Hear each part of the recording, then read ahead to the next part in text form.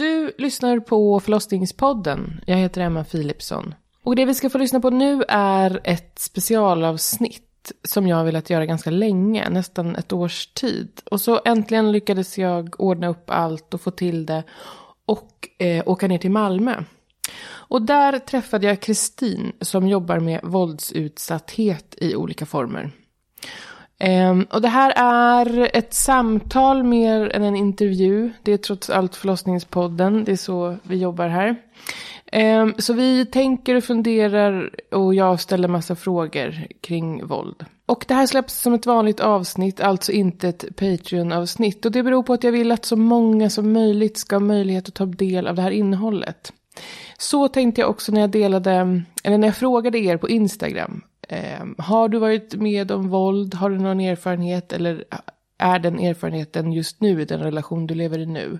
Och då fick jag supermånga svar. Och de svaren har jag delat. Så går man in på min profil på Instagram, Förlossningspoddens Instagram, så finns det en sparad händelse som heter våld. Och där har ni berättat om egna erfarenheter och ni har också reagerat på varandras erfarenheter. Jag önskar på sätt och vis att jag hade delat det innan jag spelade in det här, för jag har lärt mig så mycket av det också. Men vi kommer att prata våld, fysiskt, psykiskt, i viss mån sexuellt och digitalt nämns också.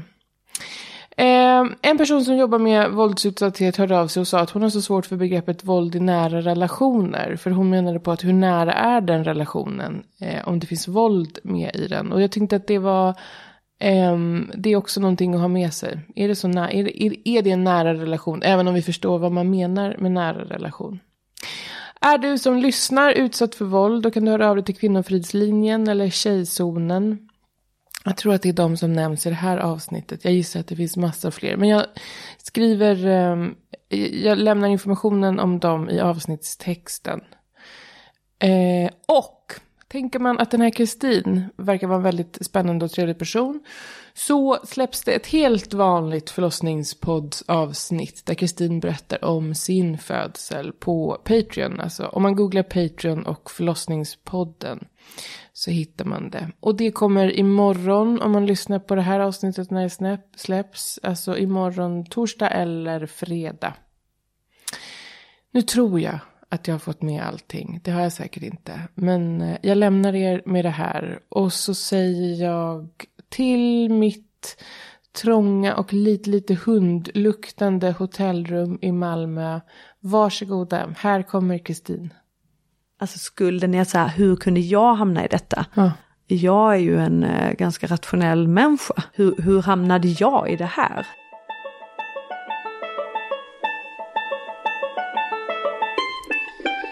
Vill du presentera dig, vad du heter och var du jobbar?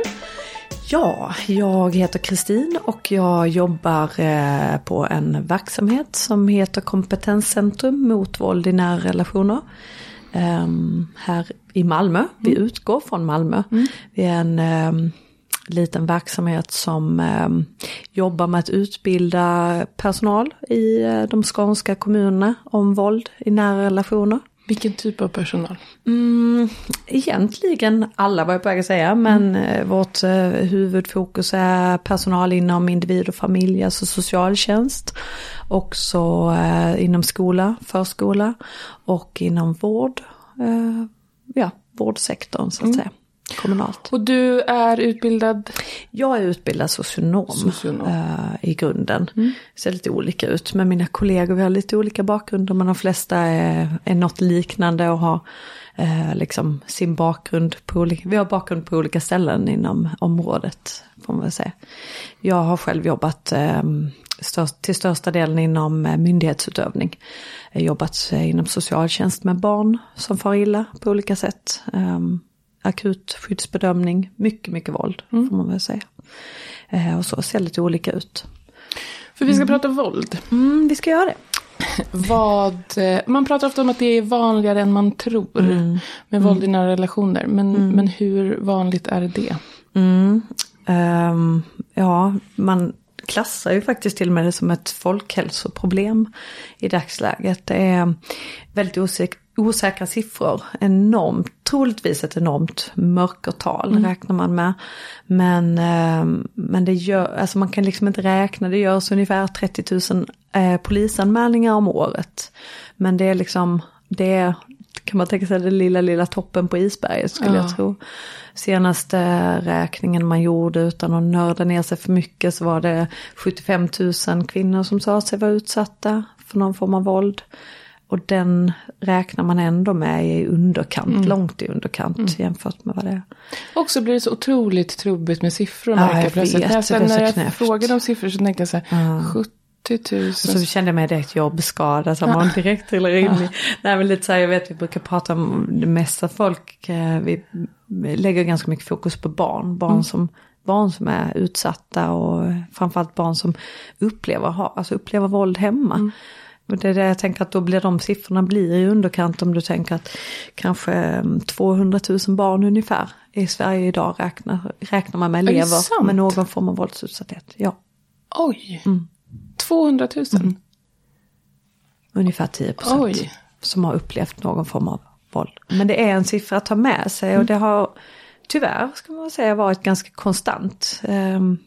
Det händer väldigt mycket med lagstiftning och så, men på ett positivt plan tänker jag att man stärker barns rätt, men det är väldigt många barn som beskriver det. Så då går vi tillbaka till begreppet våld. Vad är våld? Ja, men nästan så. Ja, alltså det blir ju ofta så att man fastnar vid att tänka på våld som fysiskt våld. Det är ju det vanligaste när vi är ute och föreläser att man kanske fastnar där, att man tänker sig typ kring slag, sparkar, allt det här. Kanske det som man läser om, det är det som kommer och det är på ett sätt och vis positivt tänker jag. Det går ju till exempel en serie på SVT just nu, 5 delar tror jag det är, som heter En våldsam kärlek. Som beskriver just våldsutsatthet, men mycket fysiskt våld. Oerhört tuff att se. Ja. Den var bra och jag tittade på den för att det var så många som nämnde den. Ja. Men oj vad tufft det var att titta på. Det är tuff att se, absolut. Det är det. Men jag tycker liksom det är mycket fysiskt våld, men jag är väl kanske lite jobbskadad. Tänker också att de beskriver oerhört mycket av det här. Framförallt det psykiska våldet. Vad skulle psykiskt våld kunna vara? Alltså psykiskt våld, allt ifrån det här kanske som man kan ta på typ nedsättande kommentarer, begränsningar. Man kanske inte får gå dit man vill eller ja. Hur skulle det kunna uttryckas att man inte får gå vart man vill? Ja, men svartsjuka som kanske gör att låt säga att du liksom du kanske helt enkelt börjar undvika att gå till vissa platser om du får höra ofta att men vad ska du där och göra, vilka är du umgås med där, då kanske det blir att man helt enkelt men det är bättre att undvika det för att då blir det inget tjafs om det helt enkelt, men att du på något sätt begränsar dig själv från vad man annars har gjort tänker jag. Det psykiska våldet, jag skulle säga att så länge som jag har jobbat så tror jag aldrig jag har stött på fysiskt våld utan att psykiskt våld har funnits med. Det är liksom, det finns där. Det är där. Jag skulle säga 100% av fallen. Är det rimligt att tänka att det börjar med psykiskt våld? Absolut, det tänker jag. Det som jag tog ett exempel på är ju ett klassiskt exempel på det som man pratar om normalisering. Ett väldigt centralt men ack så viktigt begrepp liksom att ha med sig, och många som har levt i våldsutsatthet som tar sig ur det kan ju liksom beskriva väldigt tydligt de här små förskjutningarna. Kan inte du beskriva det för oss då? Absolut. Ofta så är det så här att det börjar med kärlek. Alltså det ska man ha med sig när man tänker på det här. Att ofta en väldigt stark kärlek. Många som har levt i våldsutsatthet kan beskriva det som att det är kanske en största kärlek. Oerhörd förälskelse. Och då är vi ju lite knäppa i huvudet. Och det är normalt, brukar vi säga. Liksom att det är dumt att inte vara lite dum i huvudet. Det blir man. Man vill gärna vara varandra till lag. Så man kanske liksom börjar göra lite saker för att vara den andra till lags helt enkelt. Och det ligger nog i människans natur mer eller mindre. Men i de här våldsrelationerna så kan det liksom börja smyga sig in moment. Det kan vara det här liksom en komplimang som lindas in, eller rättare sagt en så här, ska du verkligen hänga med de kompisarna? Hänger inte de lite på fel ställen? Är inte de lite för klädda på fel sätt? Du är ju du är mycket finare än dem. Alltså det kan vara små gliringar som lindas in i en komplimang. Ofta så det börjar på något sätt. Som gör att man som sagt kanske börjar snäva av sin världsbild liksom lite grann. Och successivt så som sagt det finns ju en varm känsla i botten. Och man tänker kanske att man vill vara varandra till lags, men så börjar man skjuta sina egna gränser lite längre fram på något sätt. Och jag tänker ett sätt att om man tänker tillbaks, om vi som inte lever i relationer med våld tänker tillbaks till vår relation. Jag tänker att det är lättare att förstå då. Om man tänker så här, ja men tänk om det här skulle börja hända i min relation. För då är det den här människan som om man nu lever i en bra relation i övrigt. Att man tänker, jag älskar ju min fru eller man så mycket. Om de skulle börja linda in saker så är det fortfarande dem. Det är den personen som jag älskar så mycket. Ja. För när man tänker sig våldsutsatta så tänker man, hur kan man vara tillsammans med någon som den är ju hemsk för den slår. Men de har glömt också att det finns en kärlek i grunden. Ja, det är någon jag älskar. Absolut. Så är det ju. Och det är ju det som gör det så obegripligt för den som är utsatt också. Ja. Jag skulle säga det här, själva begreppet normalisering är ju, alltså det är någonting som sker både för den som är utsatt och den som utsätter. Okay. Man normaliseras båda i det här våldet. Finns det barn med i bilden så blir de också normaliserade. Det gäller alla. Och det på något sätt som du säger, det är ju den personen man blev kär i. Man på något sätt vill förstå varför händer detta? Vad är det som händer? Vad är det som händer? Varför händer detta? Varför gör hen så mot mig? Det är liksom frågor som man vill ha svar på något sätt. Och många gånger så är det också så att man, så att säga, det här är ju en process och det går olika snabbt. Men som du säger, det är ju inte, går man på liksom en första dejt och man skulle få ett slag där, så är det ju lätt att gå därifrån och tänka, vad är det här för galenskap? Men det är ju inte så det är ju inte så det ser ut, utan det går i en process där man så att säga skjuter fram sina gränser helt enkelt för vad som är normalt. Finns det någon sån, våldet brukar träda in eller det psykiska våldet brukar träda in si och så långt in i relationen, eller är det individuellt? Nej, det finns ju tyvärr ingen tids. Och det kan gå väldigt olika fort. Också beroende på hur relationen startar, tänker jag. Men nej, det finns det egentligen inget. Det kan gå olika snabbt. Men många beskriver just det som att den här himlastormande förälskelsen kan ju göra en lite blind helt enkelt. Så i efterhand kan nog många se att men det fanns ju tecken ganska tidigt. Men som sagt, man vill gärna vara till lag, så man vill att det ska vara ett vi. Och tänk om man träffar någon som man är himla stormande förälskad i. Då är man ju inte jättepigg på att leta tecken. Nej. På att det faktiskt är galet. Nej, snarare tvärtom. Så är det ju lättare att så att säga sopa det lite under mattan.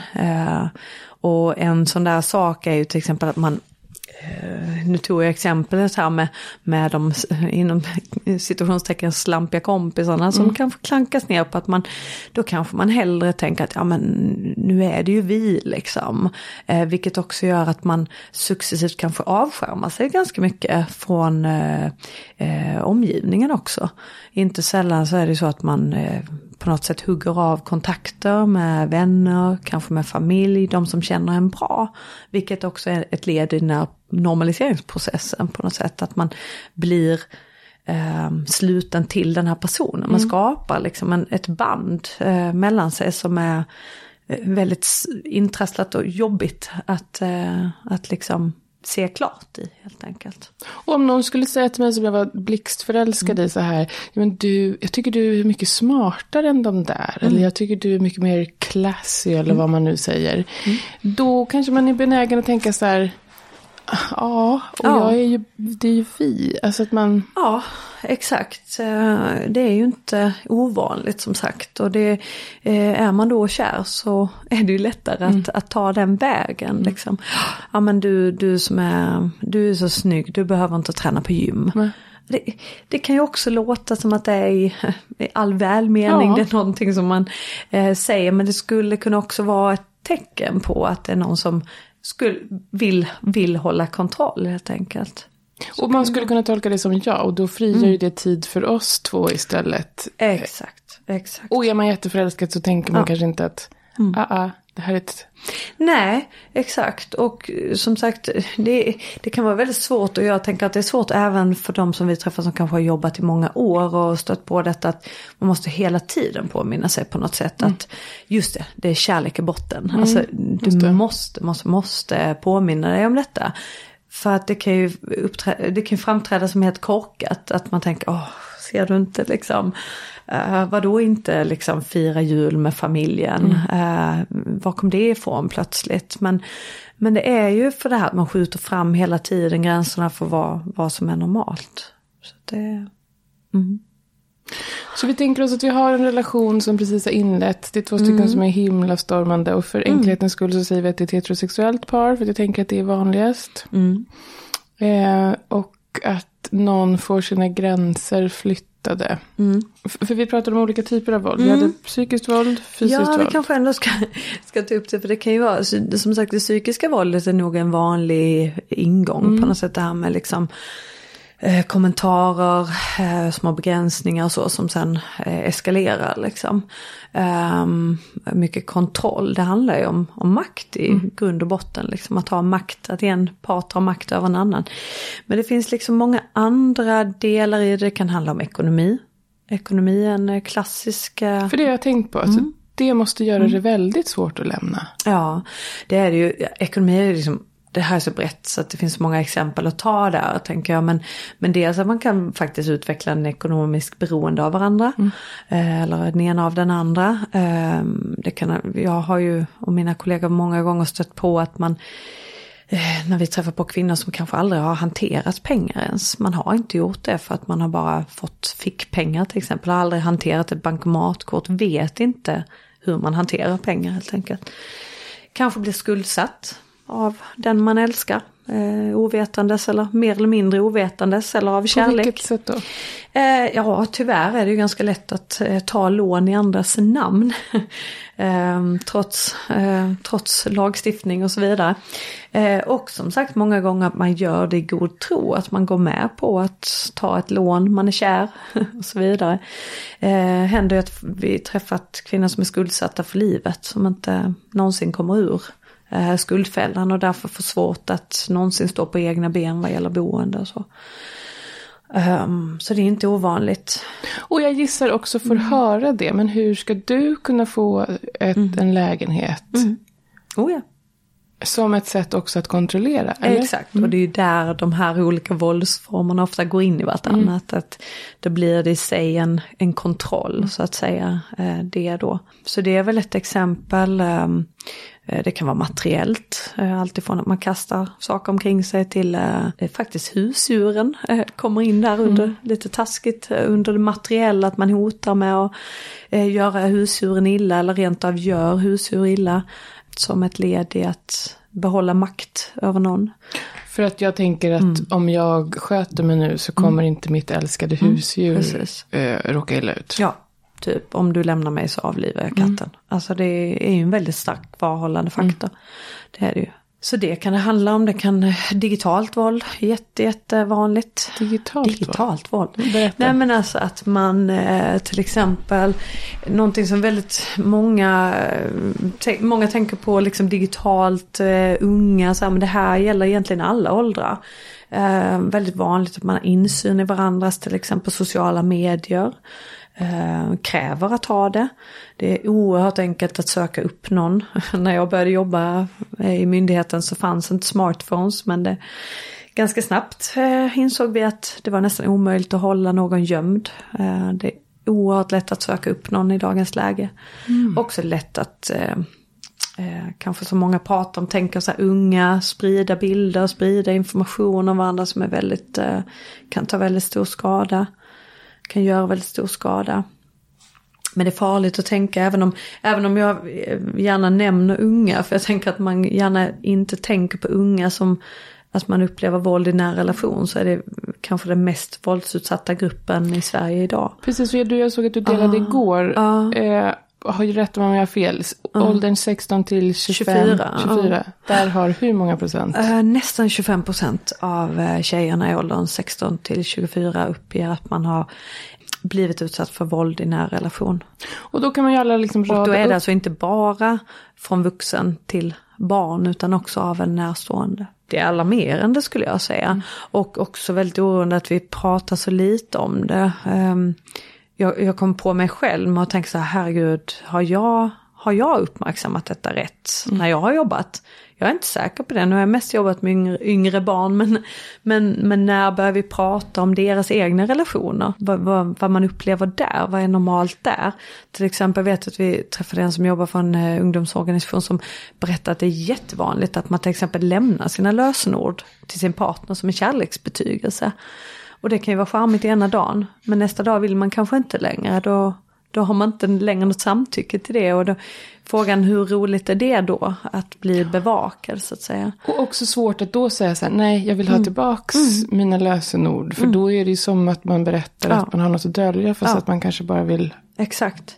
Så det är liksom, det pågår en värld som är ganska, det är väldigt oroväckande, måste man säga. Så det är ju ett område. Och jag tänker också sen sexuellt våld. Oerhört vanligt, och det är lätt att liksom stirra sig blind och tänka sexuella övergrepp, våldtäkt. Ja, det är det i det yttersta. Men det som är väldigt viktigt att ha med sig är att många beskriver att man ställer upp på sex för att slippa annan typ av våld. Husfridssex. Okay. Att man kanske vet att om jag släpper till här så slipper jag bli slagen, till exempel. Så att man helt enkelt använder det som ett medel för att slippa undan annat våld. Sexuellt våld är också en sån grå zon, för att när har jag gett samtycke, när vill jag inte, hur ofta måste man ge samtycke, men om jag har gett samtycke till någon sorts osamtyckesex. Ja. Alltså Exakt. Det är en grå skala. Vi har ju en lagstiftning, men som du säger, och det är ju det många hamnar i också, att men jag sa ju ja. Men då kanske man är så normaliserad att man ser inte, helt enkelt, att man säger också ja för att helt enkelt slippa någonting annat. Och då blir det en grå skala, såklart, när man diskuterar det. Det är ju det som är. Kan man ge samtycke till en misshandel rent juridiskt? Ja, det kan man nog, va? För annars är det konstigt att man kan ge sitt samtycke till. Ja, egentligen är det ju det. Det är ju det som gör det så extremt svårt. Att det är ju sällan vi står med ett papper innan en sexuell akt heller, och har det.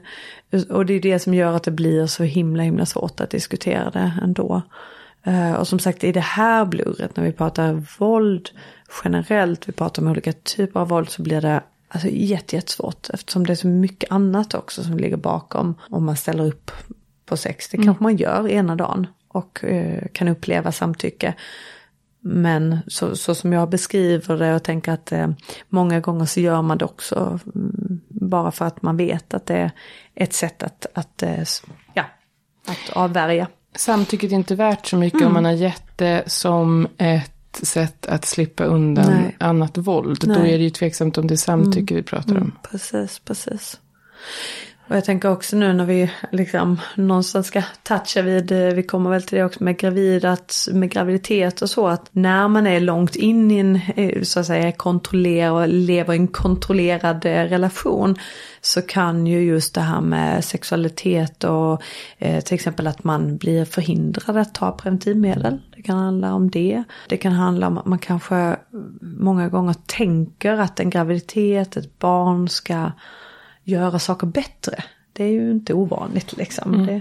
Det vet vi att så kan många tänka. Ja, och det kan det ju bli, absolut.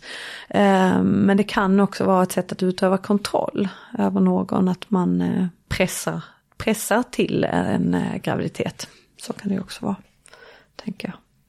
Så vad har vi nu för olika våldstyper? Jättemånga. En typ som jag tycker att vi ska ha med oss är liksom, vi brukar också prata om ett latent våld. Den här känslan i rummet.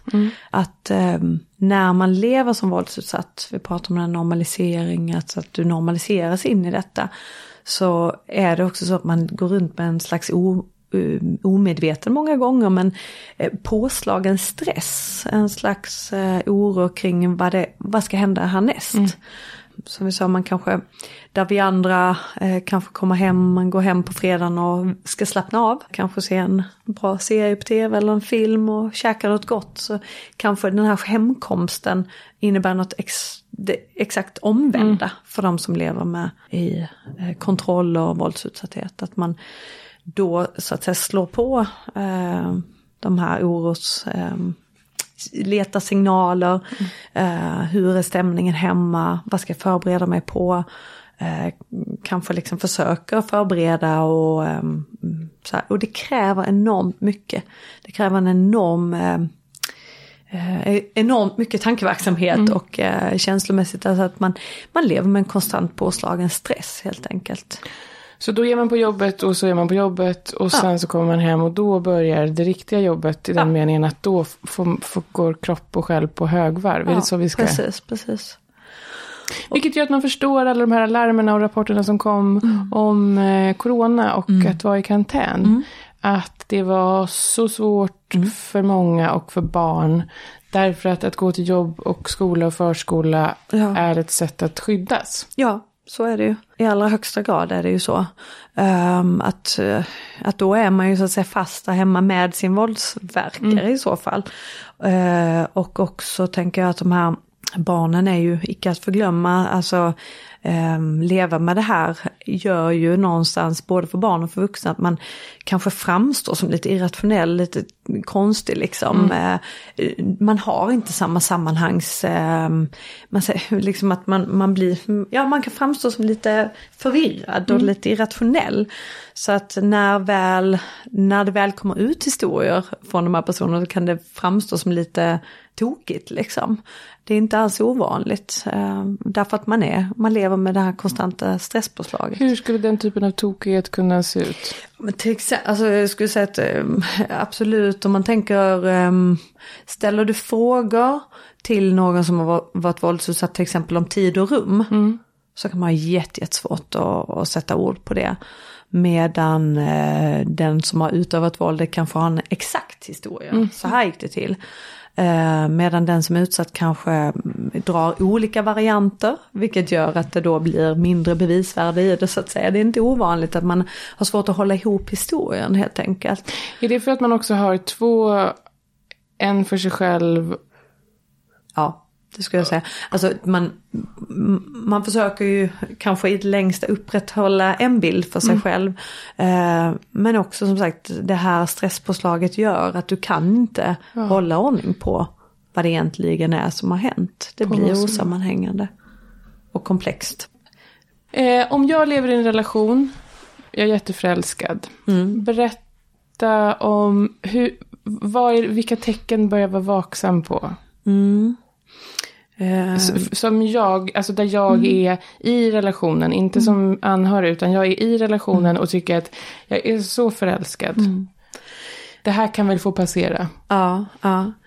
Alltså jag tänker just det där sista, det här kan väl få passera. Att ställa sig frågan, ska det? Eller Gör jag detta av egen vilja? Men om jag säger då, ja det gör jag, för jag vill så gärna vara med den här människan som jag är så förälskad i. Som har den här lilla sidan, det är något litet knasigt, men det är den första personen som förstår mig. Precis, och det, som sagt det är oerhört svårt. Jag tror inte det finns en gyllene regel för detta. Men ska man försöka så att säga, om man känner igen sig det minsta i detta, men jag börjar göra små avtramp från vem är jag? Jag har börjat avstå från att göra en viss aktivitet, jag har börjat stanna hemma mer, jag har börjat, det är exempel, sån här, du börjar göra små avsteg från det som du normalt sett har tyckt varit roligt och så. I den mån man kan stanna upp och fundera på varför gör jag det? Men som sagt, det är ju oerhört svårt när du också har den här de starka känslorna och så. Men att är det någonstans man ska börja fundera på, så är det väl just de här små avstegen. Varför gör jag så helt enkelt? Och om svaret på den frågan är att man gör det för den andra, eller man gör det, för mycket av det vi gör i relationer är ju för den andres skull. Men om man gör det för att den andra inte ska bli arg, eller? Det är väl en fråga att ställa sig, tänker jag. För det som vi ofta stöter på är ju när det har gått långt. Liksom. Och då handlar det ju ofta om det som är så viktigt, kanske sociala kontakter. Alltså att man kanske har avbrutit sina vänskapsrelationer. Kontakt med familj och så. Och många gånger kan det ha gått så långt att det känns väldigt svårt att ta sig tillbaka dit. Det är ju annars kanske den naturliga utvägen att så här, men varför gick hon inte bara till en kompis och berättade hur det var? Ja, men de kontakterna är kanske avskurna. Så börjar man känna redan där att det är sånt man gör avsteg på. Att så är det någon form av varningsflagg? Ja. Och som sagt, till viss del så tycker jag man ska ha respekt för att absolut, det finns saker man gör för att vi vill vara varandra till lags. Men det är ju en gråskala och man måste fundera på när gör jag det så att det är bra för mig. Och när gör jag det för att vara någon annan till lags? Och när börjar det eskalera? För det är ju det som är så svårt att se när du är i den här loopen på något sätt. Så är det ju. För när börjar det eskalera? Vad är brottsligt? Vad är brottsligt? Ja, det här är ju också, återigen, då är vi på gråskala. Fysiskt våld är aldrig tillåtet. Men att hållas fast är en typ av våld? Ja, det kan det vara. Och jag tänker också att det beror på lite i vilken situation vi befinner oss. Men det fysiska våldet återigen är ju ofta någonting som kanske inte, det kommer inte direkt. När det väl kommer så är det många som beskriver det som att det är inte det farliga. Örfilen som kommer inte, det kan vara en chock. Men det är inte det som är det jobbiga så att säga. Vad kan vara det jobbiga om inte en örfil är jobbig? Kan man tycka. Då beskriver ju många det som att då har man ju på något sätt investerat så mycket i den här relationen och att det kanske är psykiskt våld som är så mycket jobbigare. Och många gånger så finns det ju också en stor ånger. Alltså personen som utsätter kanske är den som sen och kommer direkt och tröstar och säger jag vet inte vad som for i mig och där i knyts det liksom ytterligare band på något sätt att man att den enorma ången är också i sig någon sorts förälskelse eller kärlekskänsla. Ja, precis. Och som jag tror jag nämnde också liksom den här loopen i att varför hände detta mig? Vad var det som hände? Och det här är inte normalt. Det ligger liksom så det här är inte vi. Vi har ju också, det är ju det vi pratar om kärleken. Ofta beskriver ju många det som extremt passionerat däremellan. Man kan ha det väldigt kärleksfullt och väldigt varmt däremellan. De här våldsepisoderna oavsett om det rör sig om fysiskt våld eller om det rör sig om någonting annat. Så kan det finnas extrema liksom värmekänslor däremellan som gör att man liksom, det är det man vill tillbaka till på något sätt. Och ett sätt att komma tillbaka till det är låta sådana små saker till en början passera. Ja, och att försoningen i sig blir en del i den här loopen på något sätt. Då kommer man ju ofta tillbaka till den här himlastormande förälskelsen och att allting faktiskt är i grund och botten bra. Lätt att glömma bort det där som var så dåligt och jag tänker att det händer bara en gång. Liksom. Sen tänker jag att det är en förtrolighet. Alltså, jag vet inte hur ordet ska användas egentligen just i det här, men det blir ju någonting, det här är någonting mellan oss. Dels för att det är någonting som jag tror att de flesta vill hålla hemligt. Men sen också för att det här är verkligen någonting mellan dig och mig. Att det finns, kanske inte intimitet, men det finns ju någonting som gör så att det här är bara mellan oss. Det är ju A och O här, tänker jag. Att det är så belagt med så fruktansvärt mycket skuld och skam någonstans.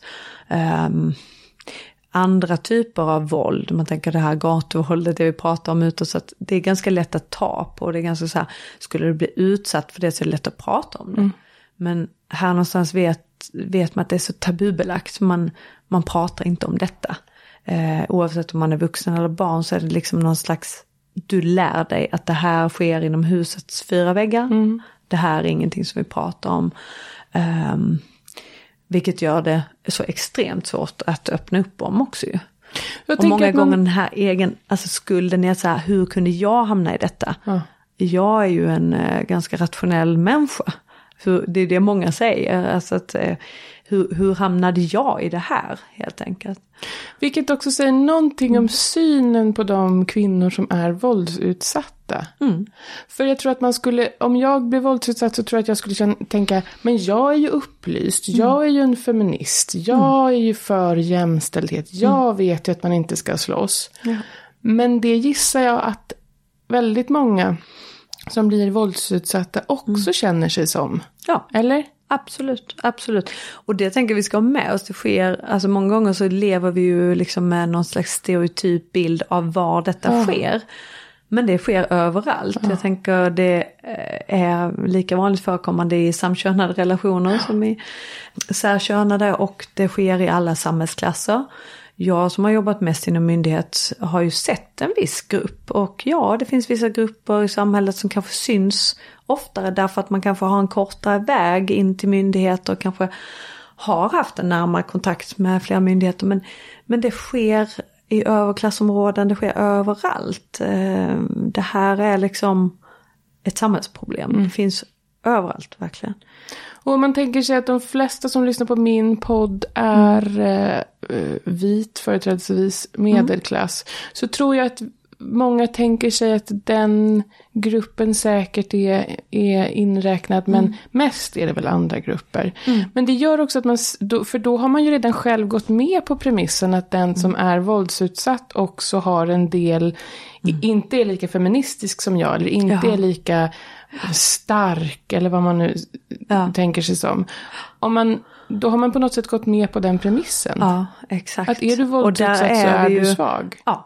Och där har vi ju lätt att tappa oss helt enkelt. Och det tror jag vi alla gör, mer eller mindre. Att det är lätt att liksom ha en stereotypbild av en 35-årig tvåbarnsmamma som liksom söker sig till ett skyddat boende. Så att vi har väldigt svårt att föreställa oss. Och framförallt väldigt svårt att föreställa oss att det skulle kunna hända en själv. Och det skulle kunna hända min kompis, eller det kan ha hänt min mamma. Alltså, det är svårt helt enkelt. Och det kan hända din kompis som du tycker är så bra på att stå upp för sig själv, eller som alltid är så stark, och som att man behöver göra den lilla noten för sig själv också. För jag tänker att man missar mycket. Vi som medmänniskor missar många som är våldsutsatta för att vi har gjort oss själva en bild av. Ja. Och den bilden får inte bara grusas när det är tydligt för alla och en var att den här personen har blivit våldsutsatt, utan gärna lite tidigare. Väldigt mycket tidigare, absolut.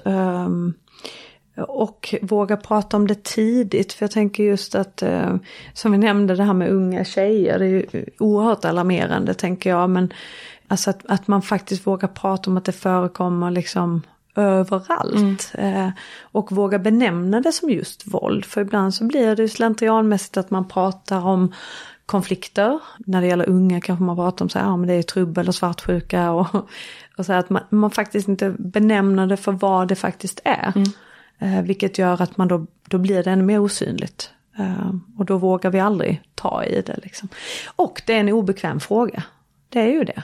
För många av dem vi liksom träffar och pratar med nu så är det så här, men hur ska man ställa frågan liksom? Om man misstänker något, vad ska jag säga liksom? Alltså det här är ett jobbigt ämne. Liksom. Men vet du vad om jag nu tänker mig att det finns någon i min närhet som jag tycker oerhört mycket om och som jag tänker så här, står allt rätt till där? Så om jag nu går till mig själv och tänker att jag skulle fråga henne, då jag tänker att det är en förolämpning. Jag är ledsen att säga, men jag tänker att jag skulle genera henne eller att hon skulle hamna i försvar eller att hon skulle säga så här, nej, men skämtar du? Så jag kanske skulle dra mig för det för att jag tänker att det är att förolämpa dem. Och de kanske är våra vänner. Precis, och jag tänker utifrån det vi har pratat om så här med normalisering så är det ju inte ovanligt att man får ett rungande nej eller ett försvarstal eller så om man lyfter frågan. Jag tänker liksom att det man ska tänka är att försöka. För det är väldigt, väldigt, väldigt vanligt att man svarar nej på en fråga om våldsutsatthet. Framförallt första gången man får frågan. Som sagt, man kanske är normaliserad. Du försvarar detta förhållandet in i det längsta. Men just det där att få frågan, om du till exempel säger du är min bästa vän. Jag vet inte om jag har fel, men jag upplever att det är någonting som inte står rätt till i er relation. Du kanske får ett rungande nej och ett försvarstal, men att liksom, då har du åtminstone lyft på ett lock. För det många beskriver som har tagit sig ur en våldsutsatthet är ju att man minns när man fick frågan första gången. För det mesta har man svarat nej, men du minns vem som har ställt frågan. Och många gånger så har liksom såklart när det är någon man känner så kan det vara väldigt känsligt, det kan vara väldigt jobbigt både att ta upp frågan och få den. Men att man minns var man fick frågan och man kan också se att det sätter igång en process. Får du den här frågan? Det är det man har sett någonstans, man har tittat på liksom forskning och så att får du frågor så sår det frön och du har möjligheten att börja tänka, omvärdera ditt förhållande, omvärdera ditt tankesätt. Okej, det kanske är något som inte står riktigt rätt till. Så här. Och även om du har svarat nej så har det öppnat upp någonstans. Sen tänker jag dolar en del som är utsatta för olika typer av våld. Och det jag önskar att man kunde ta med sig till sitt privatliv, även det jag har i mitt dolaryrke, det är att inte reagera så. Om någon berättar saker för mig som är väldigt svårt, man har varit med om saker som är väldigt extrema eller jättejobbiga eller så brukar jag alltid försöka vara väldigt noga med hur jag reagerar när jag får den informationen. För att jag tänker att om jag skulle våga berätta för någon, då vill jag inte ha så här jag skulle gå på en gång. Jag skulle också vilja få bli hörd och inte en vän som, är det sant? Precis. Att man försöker vara lite så, okej, för det är du som trots allt har varit med om det. Så då kan jag åtminstone höra det. Ja, absolut. Jag tänker liksom, någonstans är att ta informationen. Sen är vi ju alla olika. Jag tänker du beskriver liksom just utifrån en vänskapsrelation. Vi är alla olika om man bär på eget bagage och så här. Men skulle det komma till en kännedom, tänker jag, oavsett att försöka kanske hjälpa att slussa i så fall, om man inte orkar vara den person som tar emot information, att kanske försöka hitta ett sätt att hitta var kan vi söka hjälp? Kan jag hjälpa dig med det? Nej, där kanske man inte är, men att börja så frön i att liksom hjälpa, kan vi tillsammans leta efter någon hjälp i det här? För det är det vi många gånger ser när vi pratar med professionella som kanske inte jobbar med detta dagligdags också, att sen, vad ska vi göra med den informationen? Alltså hur ska vi hantera det? Det här är ju jättesvårt liksom.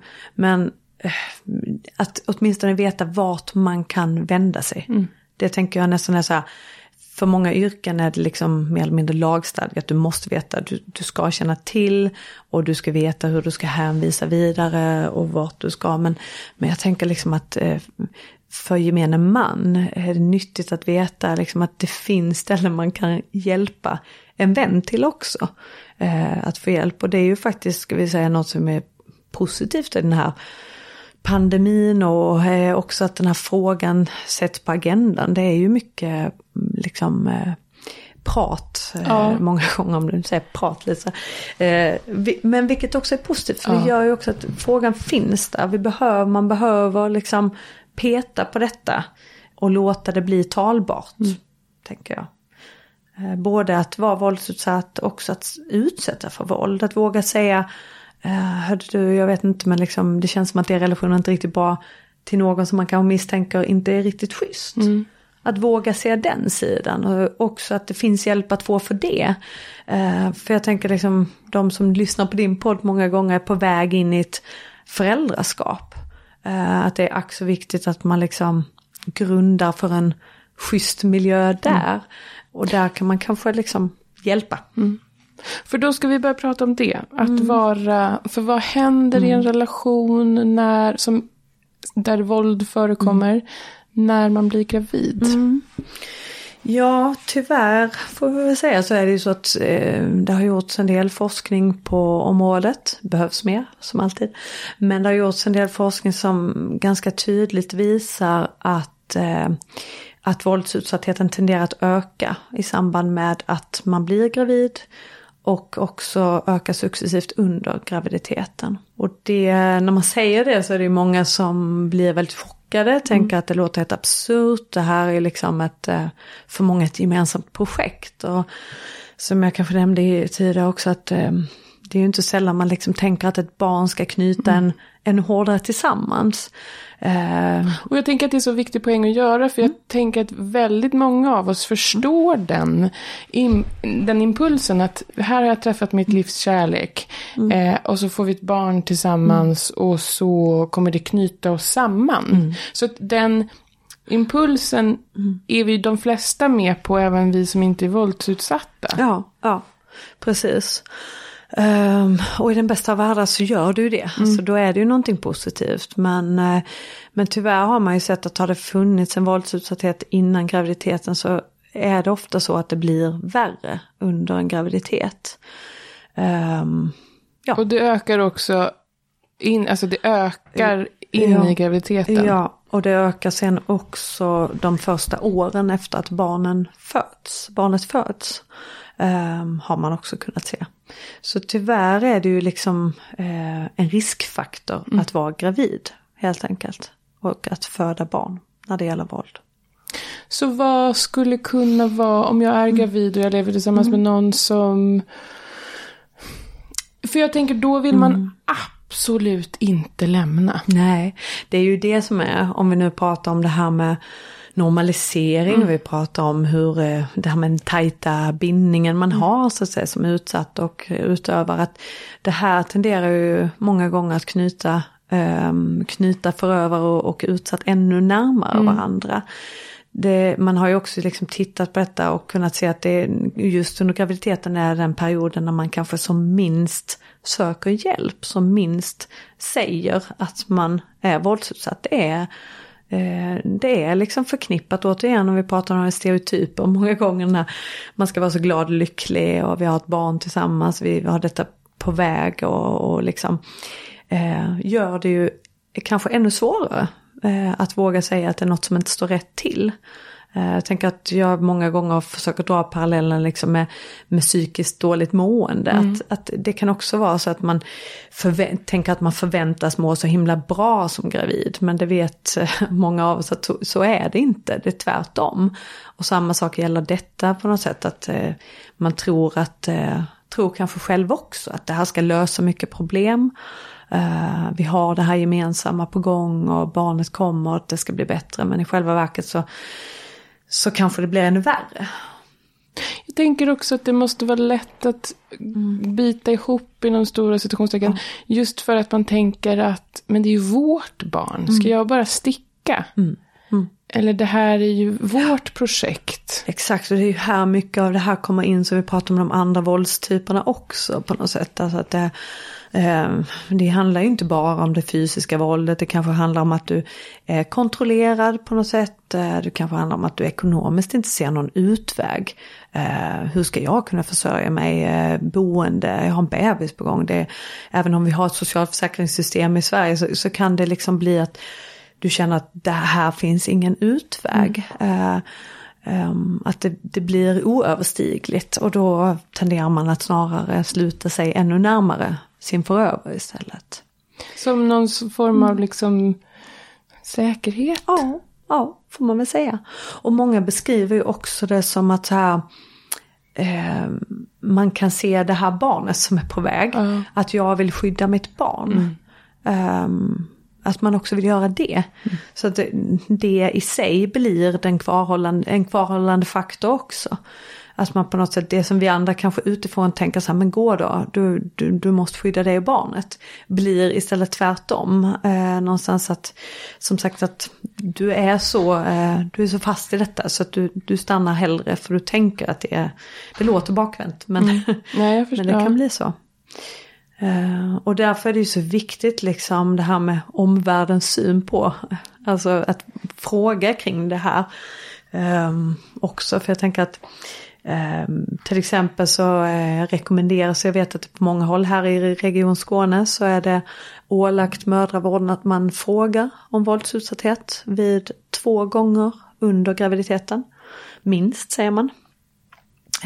På rutin då, för det är också en sån här sak, ska man, som du sa, när man misstänker att någon är utsatt, fråga om våld.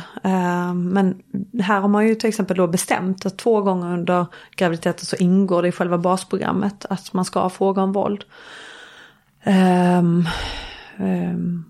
Men det är också så här, det ska man göra, men det handlar också om huret. Är det liksom ett papper du fyller i?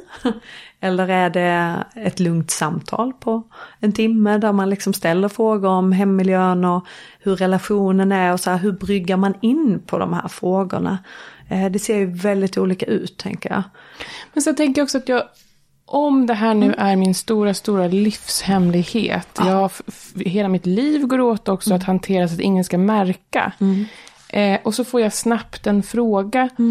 Då hinner jag ju inte heller fundera på vad kommer det få för konsekvenser om jag säger ja. Nej, precis. För vad får det för konsekvenser om jag säger ja? Exakt, vad får det för konsekvenser? Nej, så är det ju, som vi var inne på. Det är ju väldigt vanligt med nekande svar. Så är det. Förhoppningsvis står det frön. Det är ju frivilligt. Alltså, det är alltid frivilligt oavsett om du är barn eller vuxen att svara på om du är våldsutsatt. Man kan inte tvinga någon att prata om detta. Men förhoppningsvis om du sitter med rätt person så får du följdfrågor, ett bra bemötande helt enkelt, så kanske det är svårt för att våga fråga eller våga berätta någonting och våga utforska. Ibland handlar det ju faktiskt om att lite smygande bekräfta att det inte alltid är helt toppen liksom.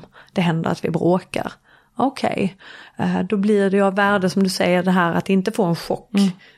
Utan att den som då har ställt frågan faktiskt frågar sig, okej, ni bråkar, vad handlar det om, hur ser det ut, hur ofta händer det, hur känns det i dig, alltså faktiskt våga utforska det vidare.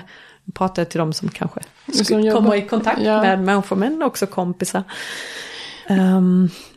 Det blir ju jätteviktigt, för vad händer, alltså det ofödda barnet är ju ingen juridisk person. Men det finns ju hjälp att få. För om jag nu är gravid, jag lyssnar på det här och jag vet att allt är inte helt okej. Hur ska jag bete mig? Ska jag svara ja på den där frågan om jag nu får den? Eller vad är det i så fall som sätts igång om jag vet, så att jag vet om jag vågar? Alltså det är ju helt individuellt, tänker jag. Alltså, ibland pratar man om det här med våldsutsatthet på så himla många olika plan. Man kan fastna i liksom tankar om polisanmälan och stora rättegångar och så här. I grund och botten tänker jag att var och en liksom, det handlar om att du ska leva tryggt. Man ska inte utsättas för våld. Och tyvärr, om vi ska vara rent krassa, så visar det också sig ofta att barnen inte mår bra av detta. Dels när mamman blir utsatt för våld under graviditeten, så utsätts barnet, blir stressat i magen många gånger. Många komplikationer, förlossningskomplikationer har man kunnat härleda till det här med våldsutsatthet under graviditet. Och också faktiskt att tyvärr är ju detta någonting som tenderar att eskalera, som sagt, även efter en förlossning. Att man då också har ett litet barn. Man kanske inte orkar vara lika närvarande med sitt barn.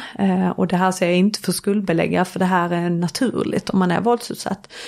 Men att kanske få med sig att det här kommer att skapa konsekvenser inte bara under den här graviditeten, utan på lång sikt. Och inte bara för en själv. Nej, utan för dig och ditt barn. Och också veta att det finns hjälp att få. Många gånger så är man ju livrädd för myndigheter, för vad ska hända. Men där och då när du sitter gravid och får frågan på mödravården och kanske vågar liksom toucha vid att det står inte riktigt rätt till hemma hos oss, så det kan hända, det har lättats upp lite grann, att finns det misstankar om våldsutsatthet när man är gravid, så kan mödravården kontakta socialtjänst till exempel med oro, som man säger. Men jag tänker att allt sånt här ska ske. Jag har jobbat med det i många avseenden där allt handlar någonstans om samtycke. Där har vi det magiska ordet. Att våga liksom be om ett samtal. Kan vi träffa någon från socialtjänsten? Kan vi prata om liksom, vad kan jag få för hjälp? Att brygga liksom. Ta hjälp av din barnmorska. Säger ja, men jag skulle vilja ha ett samtal och utforska liksom. Vad kan jag få för hjälp? För det som händer då är inte att jag har, det här är en fråga, det låter inte som en fråga har jag nu, men det är en fråga. Har jag då satt igång en boll som kommer rulla och som sen kommer rulla oavsett vad jag vill, eller kommer jag kunna få vara med? Nej, det har du ju inte i det läget. Det har du inte. Det har du inte. Utan det handlar ju i grund och botten om att du har rätt till stöd och hjälp, tänker jag. Och sen är det ju det här liksom, när barnet väl är fött, så är barnet en juridisk person. Ja. Och vad innebär det? Ja, precis. Att då har man ju möjlighet att säga, då har socialtjänsten till exempel möjlighet att inleda en utredning. Man får inte lov att inte titta på barn som riskerar att fara illa med anledning av våldsutsatthet. Det är liksom lagstadgat. Men i den bästa världen så kan man ju börja jobba med detta redan innan dess, tänker jag. Och jobba med, för ibland är det ju faktiskt så att det kanske inte har gått så långt. Och man kanske faktiskt kan arbeta med relationen där och då. Redan under graviditeten. Ibland är det ju det som behövs liksom. Vi ska inte alltid dra det till det yttersta. Nej, för det märker att jag tänkte så här, va? Nu är det väl kört? Ja. Är det kört? Nej, det tänker jag inte att det är. Men det kan ju kännas så. Och det är det jag tror liksom att många sitter med i den här. Att det är så stort, det är så komplext och man är så rädd. Vad ska hända med mig? Vad ska hända med barnet? Vad ska hända med oss? Så det kan ju kännas oöverstigligt. Är relationen körd? Det behöver det inte vara, tänker jag. Men det är inte lagligt att bruka våld. Och det är väl som vi ibland brukar säga att vi kan inte fördöma, man ska inte fördöma våldsverkaren, men du ska fördöma händelsen i sig, själva våldshändelsen. Det måste man ha rätt att göra.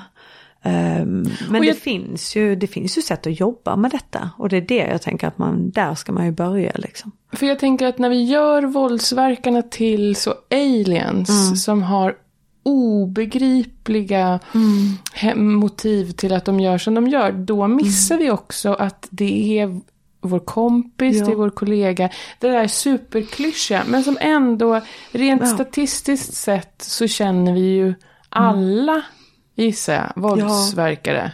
Ja, det tror jag faktiskt vi gör. Och då är det inte helt... Nej.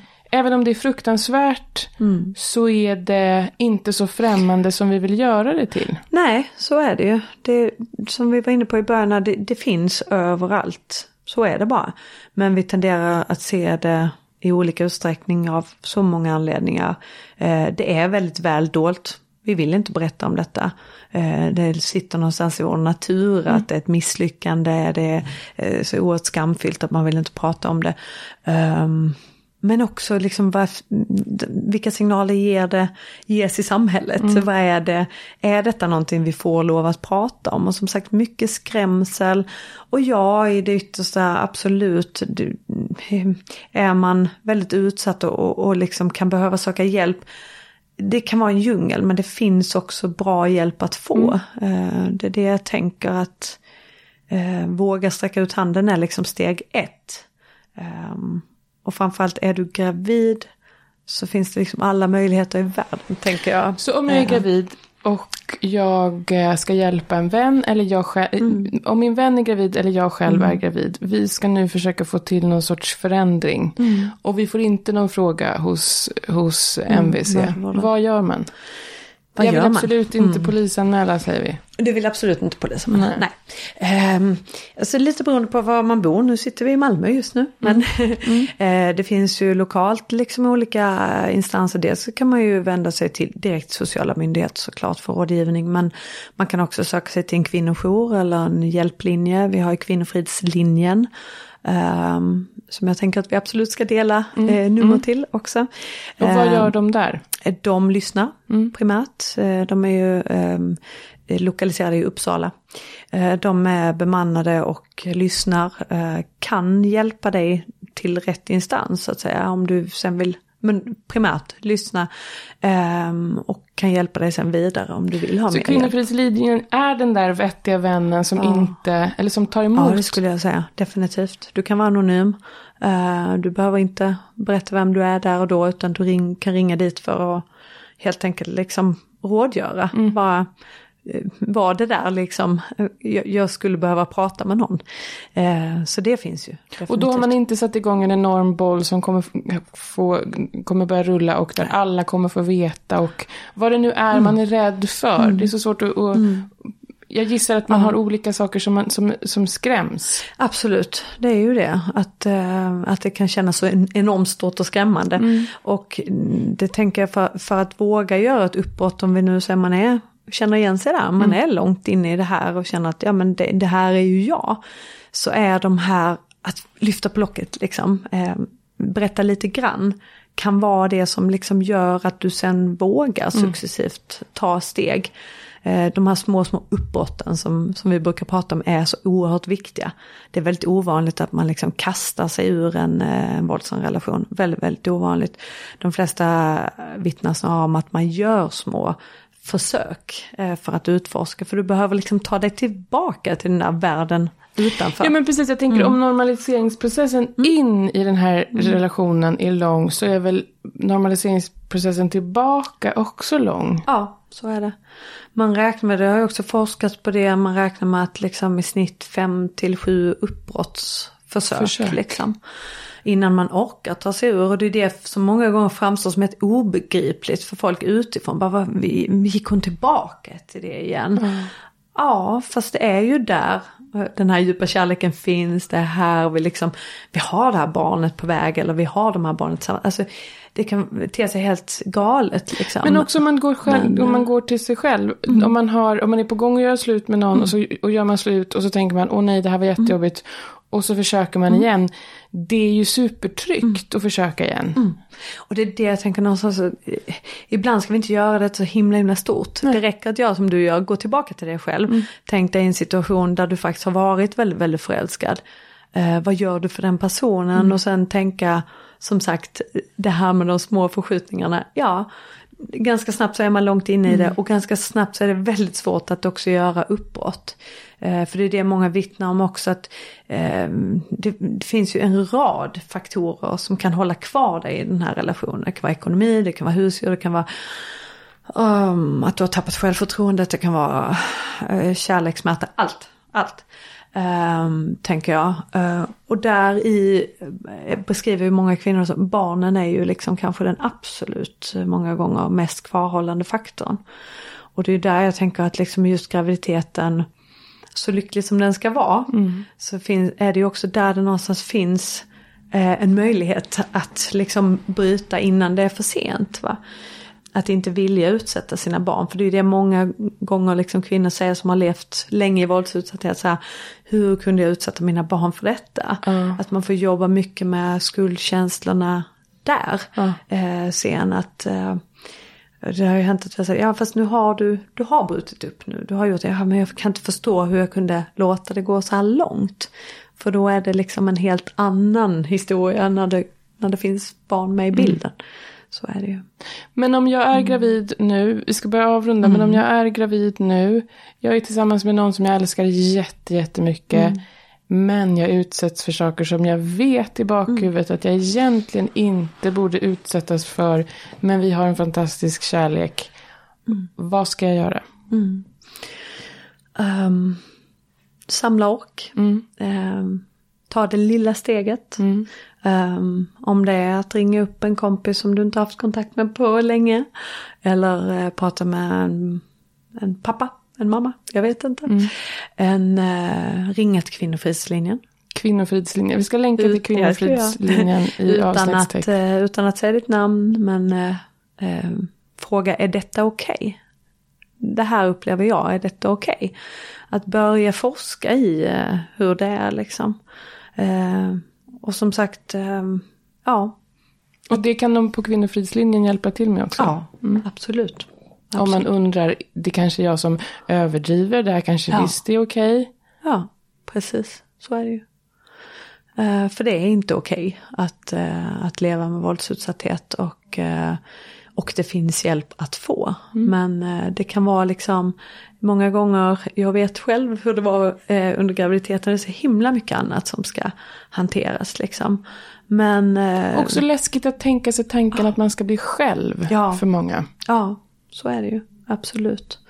Men det finns hjälp att få. Ja, det gör ju det. Det är inte lätt, absolut inte. Vi ska inte måla upp någon rosenskimrande bild, det är inte det. Men det är inte okej att fortsätta utsättas för våld. Och riskerna tenderar tyvärr att öka. Både för dig själv och för barnet sen så småningom.